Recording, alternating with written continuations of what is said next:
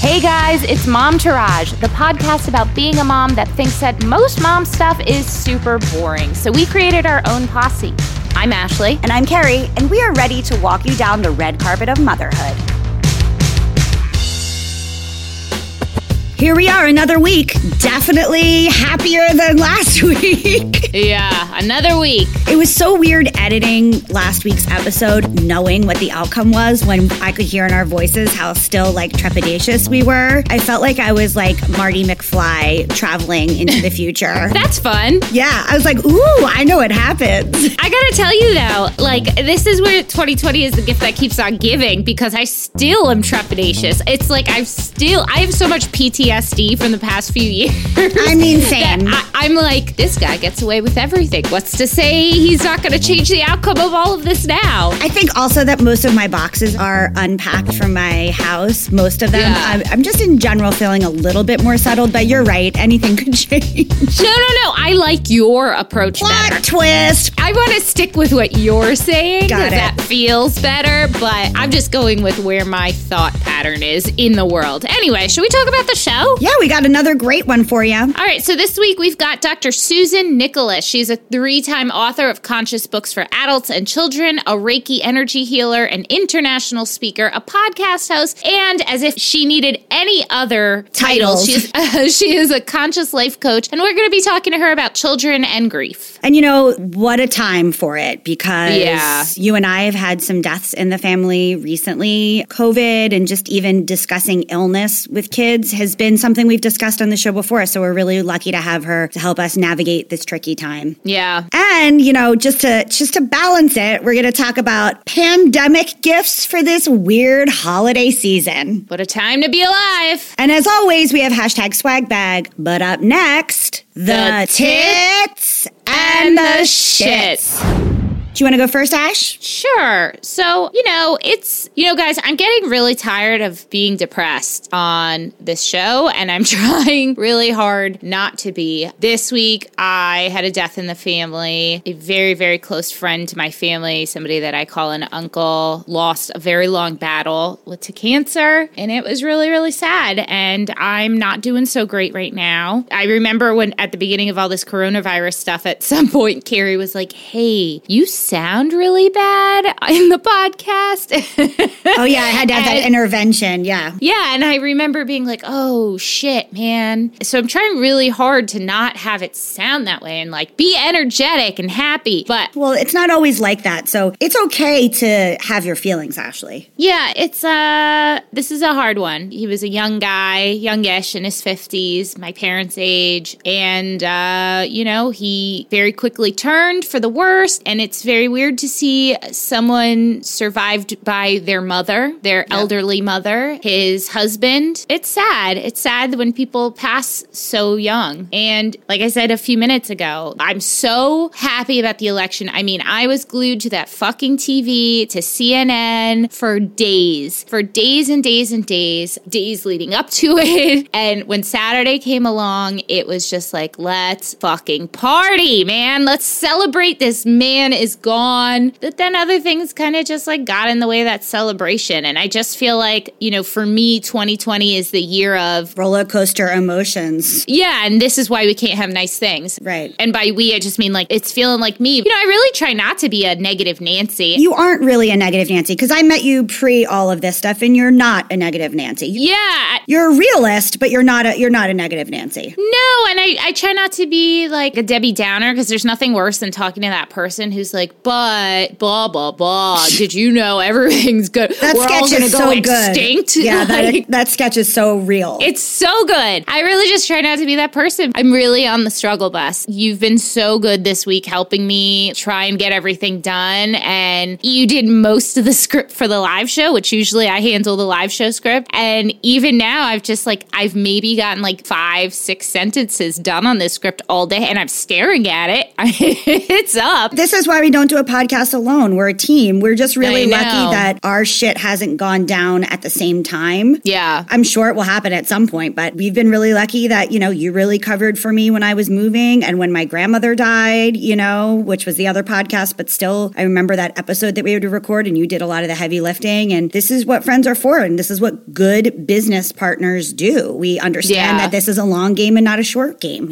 Yeah. It's just like kind of annoying that it keeps having to go back and forth. Not that I ever mind covering for you. It's just like I'm over it. And I realized last night, like we've all been saying, 2020. But like 12:01 a.m. on January 1st, 2021. Isn't going to change things. Right. The world's not going back to normal. But let's just get through this. I need something to look forward to. Don't take that away from me. There's me being Debbie Downer again. Wah, wah, wah. But yeah, that's it. How's your week? I bet it's better. I have first a corrections corner, which I don't want to steal that because that's from My Favorite Murder. So I don't want to steal corrections corner. Let's just call the corner We Fucked It Up.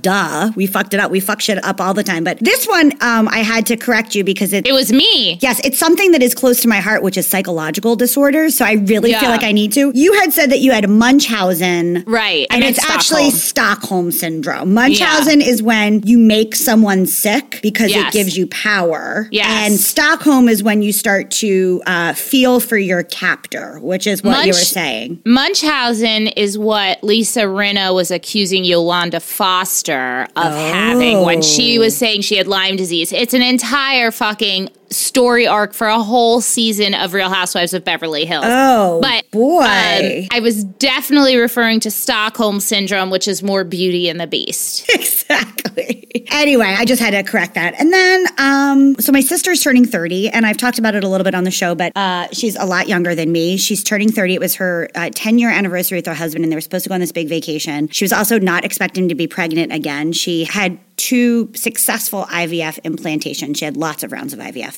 and has 2 children. And had a couple margaritas one night after she stopped breastfeeding pre-quarantine, came home, jiggied with her husband, and next thing you know, she's not infertile and she's sort of accidentally pregnant again. And so she was just like, can 2020 get any worse? Not only can I not go on the most extravagant vacation I've ever planned because it's my 30th birthday and my husband and I were going to go on our wedding anniversary trip, but now I can't even drink or see my friends on my 30th. So I booked us a hotel and we're going to like COVID clean that motherfucker. And just me and her, no kids, just for one night are going to like order food, watch ghost shows and Law and Order reruns and just sit in pajamas. That's basically what you and I have been talking about doing for a long time. I think it sounds like a dream come true. And I think we should do it. We should. But as somebody who stayed in a hotel room for one night, I will assure you that it is a little nerve-wracking at first. And then you're totally fine. Once you've taken your Clorox wipe to every surface in there, you've taken off the like top layer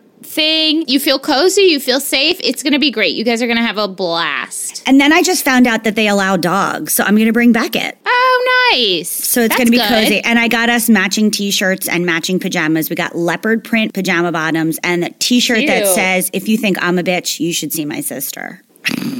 That's very cute. We're basically going to be like the most basic that has ever been basic. That's all right. You know what? Basic gets a really bad rap. I have said over and over again, I have a lot of very basic tendencies, and I embrace those. You know, there's nothing wrong with being basic sometimes. All right. Well, stay tuned, guys, because up next, we've got Dr. Nicholas speaking to us about how to talk to your kids about grief.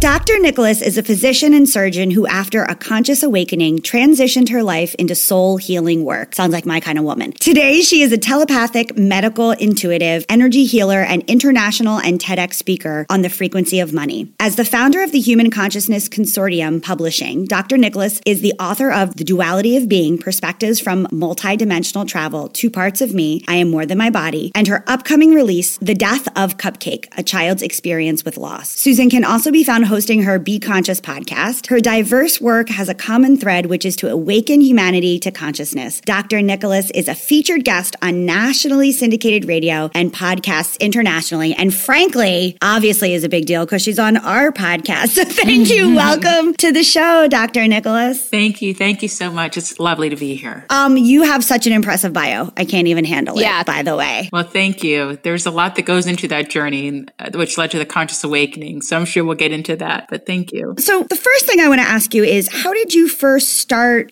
working with children and grief? I actually trained as a surgeon. I trained in general and cardiothoracic surgery. So my medical training was not with children. However, after I experienced my conscious awakening, I began writing books for adults. My first book was The Duality of Being. And in that writing, I realized that most of the pain and grievances, the emotional traumas that we hold in our bodies as adults originated when we were just children. And I wondered if we could really address those emotional issues, those traumas, those pains from childhood, and learn how to deal with those feelings and transform them. Could we not have a healthier society? Could we not be more fulfilled adults? And so that propelled me into writing my first children's book, which is called Two Parts of Me, really to remind children that they are both a physical person and a spiritual being, and to really remember and to rely on their intuition as guidance from their souls. And then my second book, The Death of Cupcake, is releasing on Friday, November 13th, and it's about children who have experienced loss. Now, all of my children's books are actual children who have lent their likenesses and stories, and they're all written from a child's perspective with consciousness infused throughout the pages. And so really what I aim to do working in the children's sphere is to create a space, to create a platform for children and their parents to have discussions that are typically very difficult to have, and death certainly being one of them. It's really interesting. I come from a family of medical folks. My dad was a psychologist and my mom was a cardiac intensive care nurse. And I had originally wanted to go into medicine. And then through my own journey with my own physical ailments, came to realize that, as they say, that emotions, leave their imprint on your body, and realized that I needed to do a lot of holistic work in order to be healthy, that my mental was really affecting my physical. So I started to become a meditation and yoga teacher, doing it, and then became one. And a bunch of the people that I've worked with in my meditation trainings are former surgeons, actually, who realize that a lot of the emotional and psychological work that can cause or predicate ourselves to illness is not actually handled in the medical community at all amongst their peers. And so a bunch of the people that I have worked with in meditation are medical professionals who now offer meditation and other holistic services to other medical professionals to help them deal with the very thing that they are trying to heal in others, Exactly. So you hit on a couple of really important things. What you just said really takes some people a lifetime, if at all, to come to the realization of. And really what we don't learn in medicine, training as allopathic doctors, that's the training that I went through to become an MD, is we don't really make that mind-body connection. We really look at only the physical. We call it kind of the physical exam. Everything is about what you see, what can be measured. And if it cannot be measured with our tools, our scientific tools, then we think that everything's okay. And so someone can look fine on the outside, momentarily, but really be dying on the inside. And we never really bridge the gap in medicine. And I'm also a conscious coach, and my clients are physicians and business professionals who, after all their hard work and their titles and their money, still find themselves unfulfilled or still find themselves woefully sad or depressive. And I experienced that. And it's, again, the same idea that we are always looking outside, looking at our outside selves, looking at our outside world, looking for the causes of all of our troubles and ailments, when really that journey should begin from within. We've repeatedly said, all of us as a collective whole during this year, that this is an unprecedented time. Have you seen more grief during all of this pandemic, especially with, the large amounts of loss and death that we're all experiencing? Yes. And I think what's an important distinction is that there are different types of grief. So yes, we're typically under the impression that if you're grieving, then you've lost someone or a pet or, a significant individual in your life. There are other forms of grief, like the loss of your possessions. People have lost their homes, their jobs, their incomes, their way of life, their routines. They've lost connections with friends. There are things called a collective grievance when there's communities that grieve, like we're seeing with a lot of the social unrest or the political debacles, where there are entire communities, entire societies, entire countries that are grieving for different reasons. Catastrophes or natural disasters that cause this level of grief, or ongoing wars. And so there's more than just losing someone that's close to you, but of course that's top of mind, particularly in the pandemic, but it's also important to remember that there are other forms of grief and loss that we are all experiencing, every single one of us, as we go through this unprecedented year. How have you noticed children usually respond to grief and loss? Well, children have many forms of response to grief and loss, just as adults do. But what can be particular with children is this feeling of hopelessness or this withdrawn feeling. Maybe they don't perform well in school, or they can't concentrate. Perhaps they lose their appetite, or they'll have feelings of wanting to harm themselves or others, or there'll be anger within them. And children have a particular way of grieving, I think, for a couple of reasons. One is that they do not have the life experience of an adult to really put things into perspective, if you will. But they don't have enough life experience to say, oh yeah, I'm going to get through this, or this has happened before. On the other end of that is there's this belief in our kids that what other people say is true. So for example, if I see something on social media or a classmate makes a comment, then there's a tendency to embody that, to believe it true, even if that person has no clue who you are or what they're talking about. We still, as children, have this tendency to embody pain or the insult from someone who knows nothing at all about us. Whereas adults, we can grow to understand that when we see, for instance, a bully online or social media or even in person, as an adult, we can begin to see that the insecurity relies in the bully themselves. Like the person that is inflicting, they're just projecting their own insecurities and fears on someone. But as a child, you don't see it that way necessarily. You believe that it's true what they're saying about you, and then you allow that in, as I call it, and that becomes a soulful wound that is carried on. You know what you said about children handling death, it's a little harder as a child than it is as an adult. It's very interesting. First time I really experienced loss was at 16 years old. My grandfather had passed away, and I remember my mom sent me to school the next day. It happened overnight. I went to school the next day, which in retrospect probably was not a great idea. And I just couldn't keep it together. I couldn't. And it was more than anything, it was this concept that this person I have known my entire life was just gone. They ceased to exist. I will no longer ever see him ever again. And over the course of this year, I have lost my grandmother, who I was even closer to. And I just recently lost somebody a couple of days ago, an uncle. And although it's sad for so many reasons, it is so different now. And this has been something that I have not been able to kind of wrap my brain around or put words to, but hearing you say it really kind of made a lot of sense to me. And I still am not totally sure why that is, but it is, maybe it's the maturity level, but it is really interesting to me. I mean, if I can take a moment aside from the sadness to just be like, this is cool, then that's what I'm doing.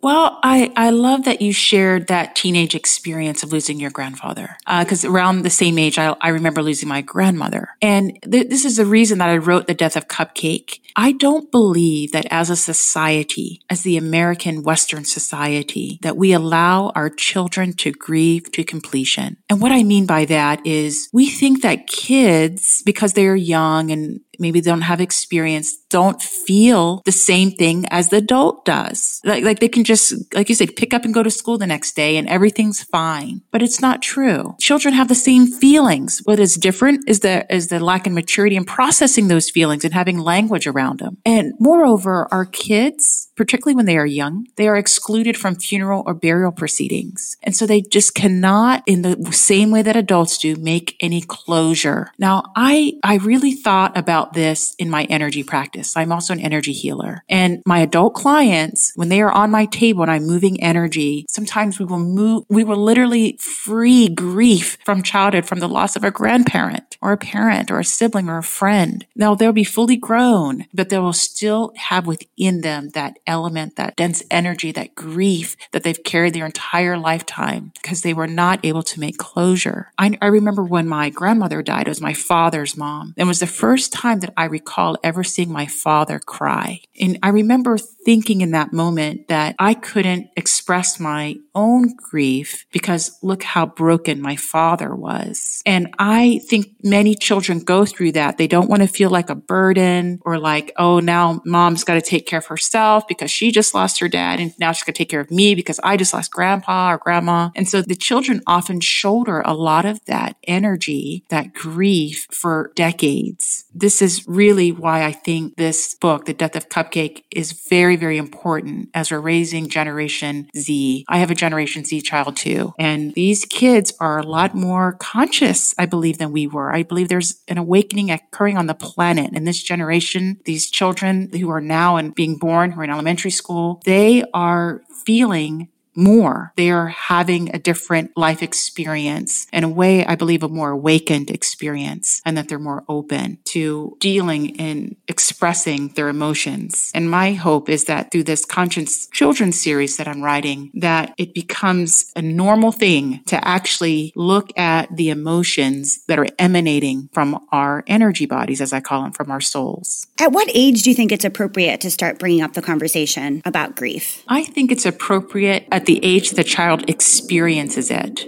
A child may not have language or know how to act or what to do in the time of the death, but they are there and they experience it. And so the death of Cupcake, the kids were 8, 9 years old and they lost their pets or grandparents in this case. But all the children were present. They were there when the bodies were found, when the funerals happened, when the parents expressed their grief of the loss of their own parent. And so I don't think there's ever too young an age to lay the foundation for the child to express what they are feeling, not make it right or wrong, as parents to be able to hear it, to listen to what they're saying. I'm telling you, our children are profound in their understandings, and then allow them to grieve as we do. Let me ask about my 3-year-old son. So my grandmother, I told you, died August-ish, not of COVID, but she had been in a home for quite some time. My son has met her, has talked about her, calls her Bisa. I didn't tell him that she passed away because I just didn't know how to talk to him about it at 3 years old. But I will tell you, since she has passed, he brings her up a lot. Her urn is in my parents' living room, and he doesn't know that that's the urn, and he has brought attention to it. He's done these strange things where normally she wouldn't be a part of his conversation, and suddenly she is. So there's a lot of different ways we can look at also, that, right? Your grandmother had some spiritual power, this lady. We know this, so I think that has something to do with it too. Anyway, go ahead. Right, and that's why I'm saying there's like different ways to kind of take that or feel about that. But I wonder if I've done something wrong by not telling him that she passed. I just didn't want to have that conversation with him before he was ready for it, because it's such a heavy topic for me and it's so scary for me. Do you have any opinion or insight on that? I do. And I would say, do not feel bad. Okay. And this is exactly the issue, that we don't know how to talk to our kids. Yeah. Because it is always been a very heavy topic. It's a difficult topic to discuss. What I have found is, firstly, grandma, who has passed, and your child may be communicating with each other. Yeah, I do. I think they are to some extent. I believe our children are born conscious. They're born still connected and aware of what I call their higher self, like from where they come. There's a period of forgetting. I call it like we catch a severe case of amnesia as we grow on this planet. And we forget who we are, and then we come full circle again and begin to remember again. But I believe there's a window when our children still are awake and they are still aware and they have a higher connection and communicate on a different realm of understanding. And I believe that's where those who have transitioned, are communicating in that realm as well. And so I do think that our kids are aware. I think that as parents, and I count myself in this category,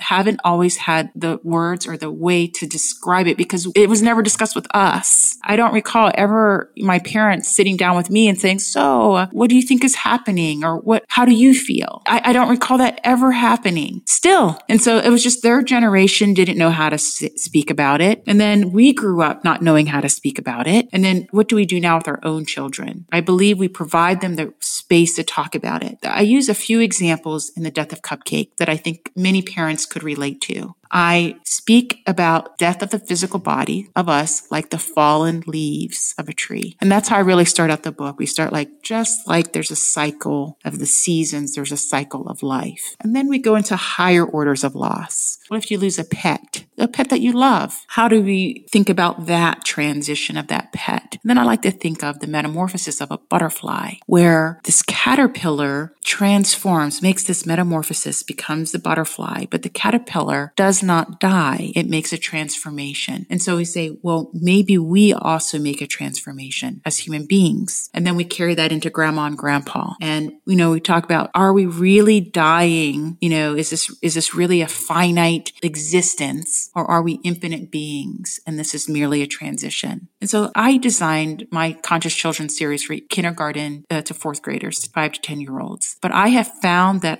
there are grandparents who read the book for themselves, and younger children, teenagers. It doesn't matter. This is a universal message that resonates with every living being, because we all make the transition. We all are born onto this earth. We all develop here, and we eventually die off of the planet. And so there's a process that we all kind of know, but no one ever talks about. And I think it's high time that we empower ourselves and our children to have this conversation. And I think in doing so, we find that our children have a higher understanding than we ever thought, and that this fear surrounding death becomes lessened, because it's a higher understanding. It's a more exalted perception of life and death. Can you tell me about being a telepathic medical intuitive? This is something like I said, I'm a yoga teacher and a meditation teacher. And this is something I'm really, really into. I haven't gone to one yet, and I have been thinking about it. Can you explain to me, and those who maybe probably don't know as much about it as I do, what it is, how you came to it?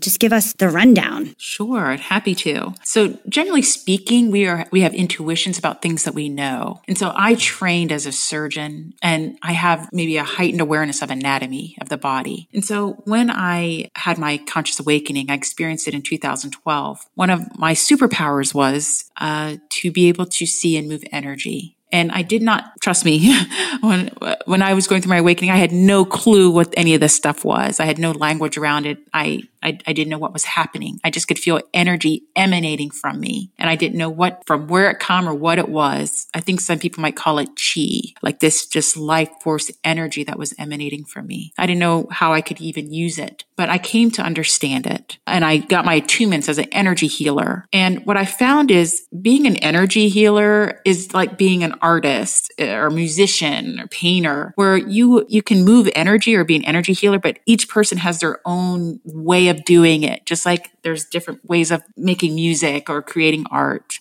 And so the way that I came into my energy healing was really from my medical background. When I would have my clients on my table, I could sense if there was something wrong with an organ. Energetically, it feels different. I could, for example, I'll give you a concrete example. I have an international energy clientele, and one of my clients is in Amsterdam. And I've never moved energy with her in person. It's only been what I call distance practice. And I was moving energy with her, and I noticed there was a different type of feeling of the energy in her breast. It didn't feel like alive. And she said to me, "Oh, I've got breast implants. I had breast cancer." And I said, because as a healer, I can feel everything has a vibration. I can feel the energy move through the different chakras of the body, but also the organs of the body. It's all connected. And as I will say it firsthand, as allopathic trained medical doctors, we have never been able to make that connection. That is not taught to us. We don't have any really foyer into it. To me, it required a spiritual awakening on an entirely different level to be able to do this. But I now, because I do have a command of the anatomy from my prior occupation being a surgeon, and I have the ability to move energy, I can sense which organs are healthy and which are not. And other people will have different superpowers. Some people in their conscious awakening, they'll be able to have clairaudience, or they can hear different things, or clairvoyance. Some people move energy. Some people travel out of body. So, people have some people can move things telekinetically. My realm of healing comes from the medical, intuitive, like really moving energy in the body, and what I call tapping into higher realms of understanding. And so I am able to communicate with the soul of the person, I call her the goddess, because ladies, I'm telling you, you're a goddess. You just might not know it. There's so much power in the feminine and so much power in us that soul of you is speaking. But sometimes we haven't developed the relationship with ourselves to hear the message, or we can't interpret the message. We feel an ache or pain, or something doesn't feel good or right. And the first thing we do is look outside of ourselves. We think, oh, it's something I ate. It's this medication. It's my age. It's this, it's that. Something acting up. But really, it's the root of it is from within you. We haven't been conditioned, and we haven't learned how to make the connection. And so when I move energy, I help to make the connection. So someone feels one way. They may be feeling grief of some sort. They may be feeling abdominal discomfort. They may be feeling like anxiety. And then I say, oh, this is from what the soul of you has to say about that. And then it really helps people to make meaningful shifts and transformations in their lives when that connection is made. I love that. Thank you so much for coming on. This was really beautiful. Yeah. And good luck on your podcast. And if you need anything, please don't hesitate to reach out to us. I will not. It has been a great pleasure, you guys. I love this. I love it. For us as well. Thank you so much. I am offering a promotion on my Frequency of Money program, and that is for anyone that has struggled with money in this lifetime and feel that it is holding them back from fulfilling their dreams. So all of your listeners, I'm offering you a promotion or code to come to the Frequency of Money page at SusanNicholas.org to receive a $1,000 discount off of the Frequency of Money program. The promotion goes on through November 12th, but I'll offer it to your listeners thereafter as well. I could use it. You might be seeing me there. So our next segment is this article I found that's called A Plethora of Pandemic Gifts Available for This Holiday Season. And it's from AP News. And we're just going to go through and mention some of them because they're kind of hysterical and right on the money. Yeah. So the first thing is something called Mask and Speak. And it's a company that's going to step further with a mask. It's called the Mask Phone. It comes with wireless earbuds attached and built-in volume controls. It's black and it's breathable fabric that's water resistant. And if you're not on a call or listening to music, it doubles as a voice amplifier so you can hear conversations better through the masks. And it's available at maskphone.com and Amazon. And it starts at $49.99. So can I just offer this gift idea also that goes with it? But it will spoil one of your Christmas gifts. Okay, go ahead. Okay, so I got a really good deal on 100% mulberry silk face masks. And I bought a shit ton for a bunch of people for Christmas. Yep. And I did that because I would not spend money on a silk mask for myself. Is it going to help me with my maskne? That is exactly what it's going to do. It helps with your maskne. It also, there are some studies supposedly, which again, please don't take my word for it. You can Google it like I did. But supposedly because silk has copper in it, is it copper or is it silver? One of them. They think it's more effective in killing like coronavirus virus germs. I have a hard time believing that, but that is a claim that they make. So anyway. Seems stylish regardless. It's really pretty either way. It's a silk mask, which could you get any more luxurious? It's reusable. You just wash it. It's really a great gift, and that it is such a pandemic time gift, but I'm here for it. It's one of those things where if someone gave me a silk mask, I'd be like, oh my God, thank you. I would never buy this for myself. Agreed. All right, so next one is, they're calling it Sleep and Listen. It's the Sleep Phone. It's a soft headband of fleece or wicking fabric for exercise, and it includes 2 flat speakers built in. It's wireless, it's corded, and wireless rechargeable versions all exist. It comes in 2 sizes and 4 colors. And let me tell you, I bought one of these for Sebastian a couple of years ago before all of this. that looks like a little monster. And it was so that when we were traveling, he could watch his iPad. At that point, he was not a kid who was into his iPad. Now I think what a joke that is. Now I think it's like something he would be totally into. I stand behind that gift. I think it's a really great thing, not just for adults, but for kids. And think about like people who are lay in bed and are on the phone. It's kind of the best thing, I think. Or like with me and Lee, I like to fall asleep listening to something and he doesn't. So, that's great too. Okay, so the next thing is called Pandemic Trees. And yes, we'd all like 2020 to go away, but a little something for the Christmas tree may be the keepsake that we need once it does all go away. So pandemic ornaments include a set of 3 with snowman, reindeer, and gingerbread person in masks touting rolls of toilet paper. Obviously, it's humorous. And this set goes for $35.99 on Amazon. But also, we were at Target the other day, and I was like, should we get a 2020 ornament? And Matt and I looked at each other and said, no, we're good for getting this year. Kid books. So for kids up to 5 and fans of Goodnight Moon, which we've already examined, are there any?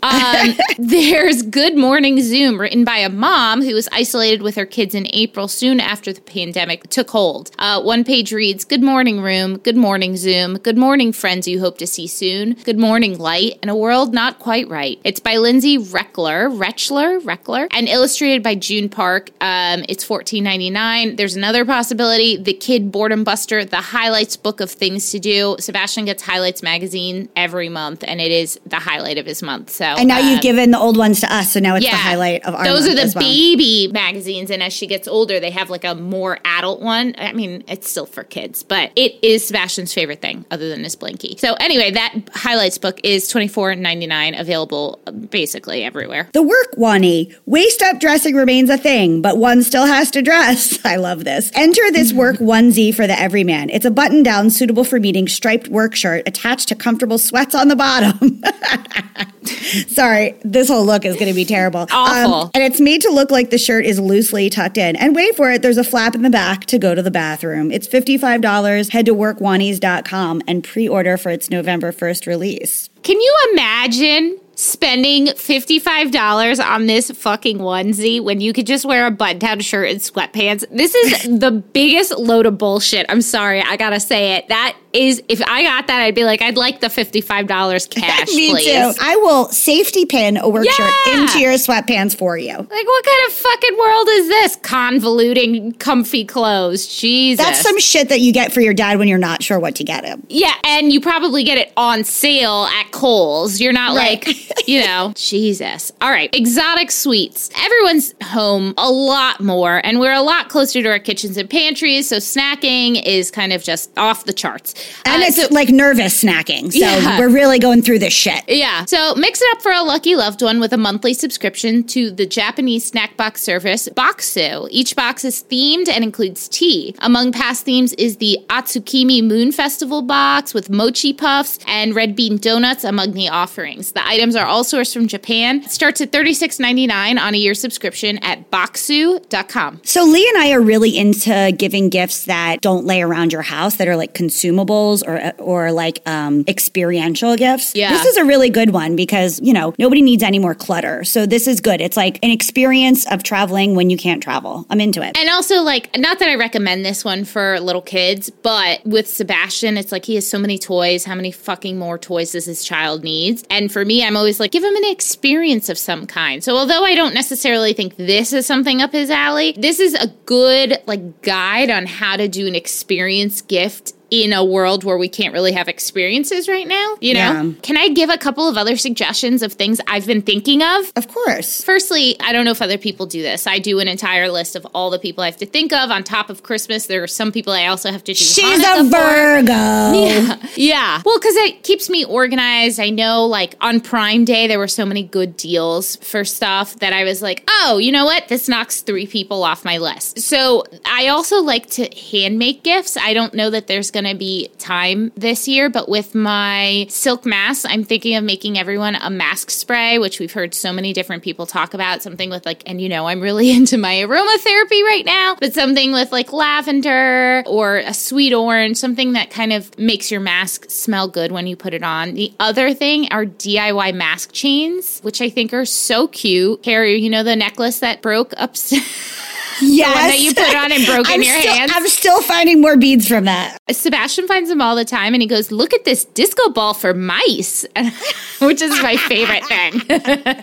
Like, I don't know how you know what a disco ball is, but you are my child. Every bead that I find of that thing, I'm just going to end up putting it into a face mask chain. I'm glad I could help you with that, with my intense spiritual power, breaking the shit out of that mala. And then the last thing that I'm thinking about making for Zach specifically is I found a really easy DIY incense holder that is beautiful. It's one of those bespoke looking items Carrie would spend like $60 or $70 on from like a really beautiful potter on Etsy, except you can make it yourself and it's so easy. So, you know, a lot of us are in financial struggle. Like a lot of people have lost their jobs and been laid off. And I personally come from a place where a handmade gift just so incredibly thoughtful. And sometimes you don't need to spend so much money for somebody. I'm into handmade gifts as well. Yeah. For years, I've done body scrubs for people and like aromatherapy balls you put in the shower, like those kinds of things. Those things are all options, guys. You don't have to go out and spend shit tons of money on people. That's all I wanted to say. One more thing. Yeah. For more gift ideas, make sure you're tuning into Momtourage Live from Your Couch every Thursday night, 9 p.m. Eastern Time. At the end of the show, we're turning every hashtag swag bag into the Momtourage Holiday Gift Guide hashtag swag bag with different themes like gifts for your coolest mom friend, gifts for new parents, gift for parents of fur babies. And then on our Instagram account at Momtourage Podcast, if you go to the link in bio, there's also a list that we have started of all the different discount codes that we have from people who have taken part in our holiday gift guide. So there's 25% off Chaos by Kate Paris and I think 20% off Wellborn Coffee. So make sure you're checking that out because these are great offers for you to take advantage of and save some money.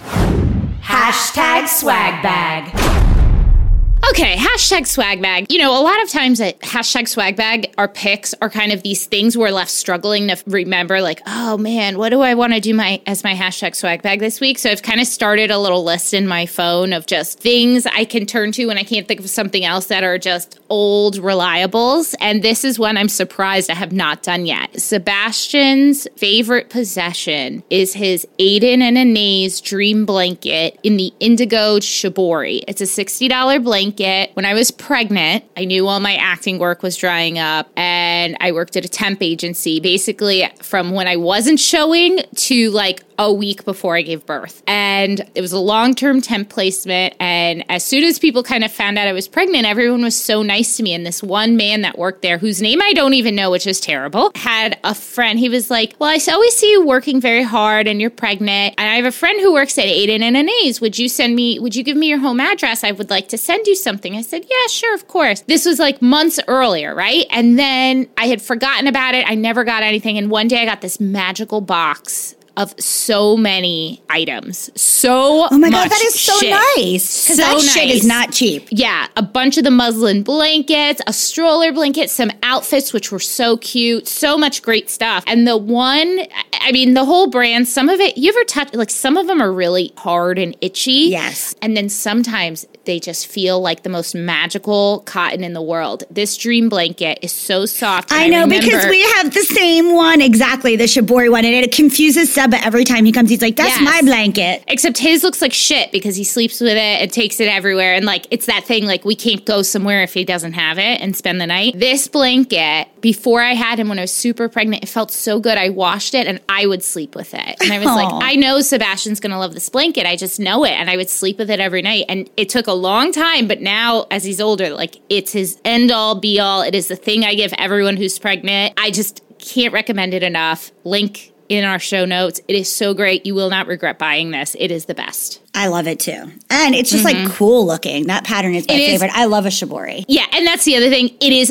a really cool looking blanket. On top of it all, it's just really pretty, but and as you wash it, it just like gets softer and like, it's just great. It's great. Okay, so when we were looking at this house, because the journey to get this house happened like over a year ago. It was really a journey. Yeah. I commented on how they had this gate that was like built in, because it's a very old house. So they had this like gate built into the wooden staircase, and it just looked so good, and it was so easy to navigate because gates are so annoying. And when we finally were closing on the house, I had asked if they could leave the gate and we would pay them for it. And so this fancy ass gate that they've left is from Munchkin, and it is a really well built, easy to navigate. It mounts to a piece of wood right to the inside of your door frame or stairway frame. And it is so good. And Luna is sort of like a little bit of a MacGyver and has figured out how to open every baby gate, and she can't. This one takes a couple different steps of dexterity. And just FYI, I'm one of those people that like, if it's too hard, I can't open it. It's not hard.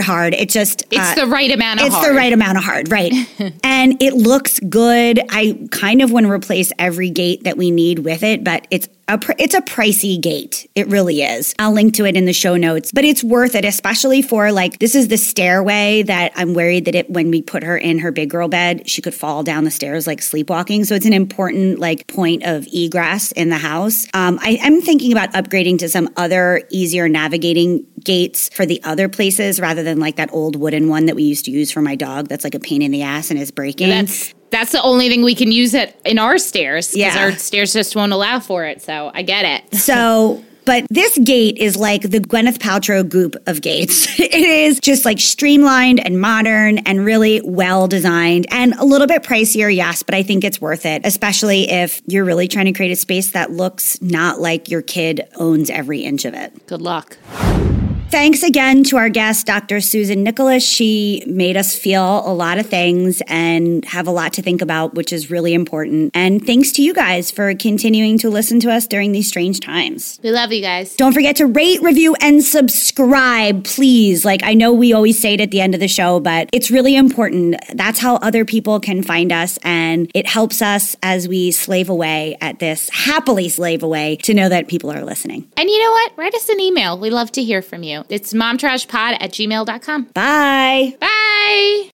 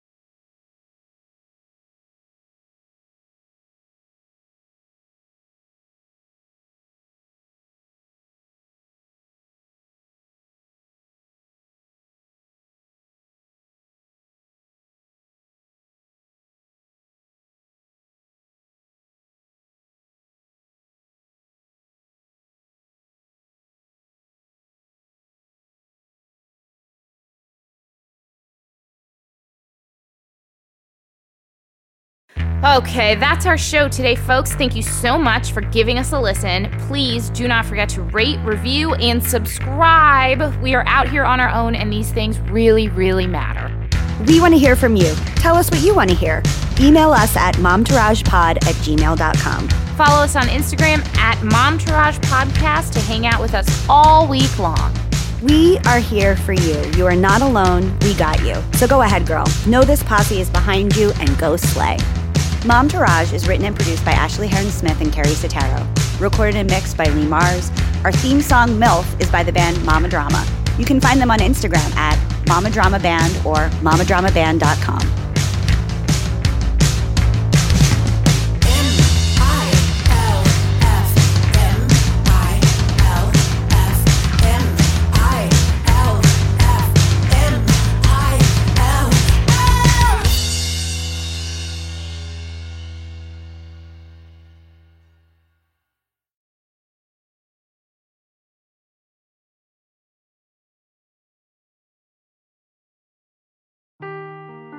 Seeking the truth never gets old. Introducing June's Journey, the free-to-play mobile game that will immerse you in a thrilling murder mystery. Join June Parker as she uncovers hidden objects and clues to solve her sister's death in a beautifully illustrated world set in the Roaring '20s. With new chapters added every week, the excitement never ends. Download June's Journey now on your Android or iOS device, or play on PC through Facebook Games.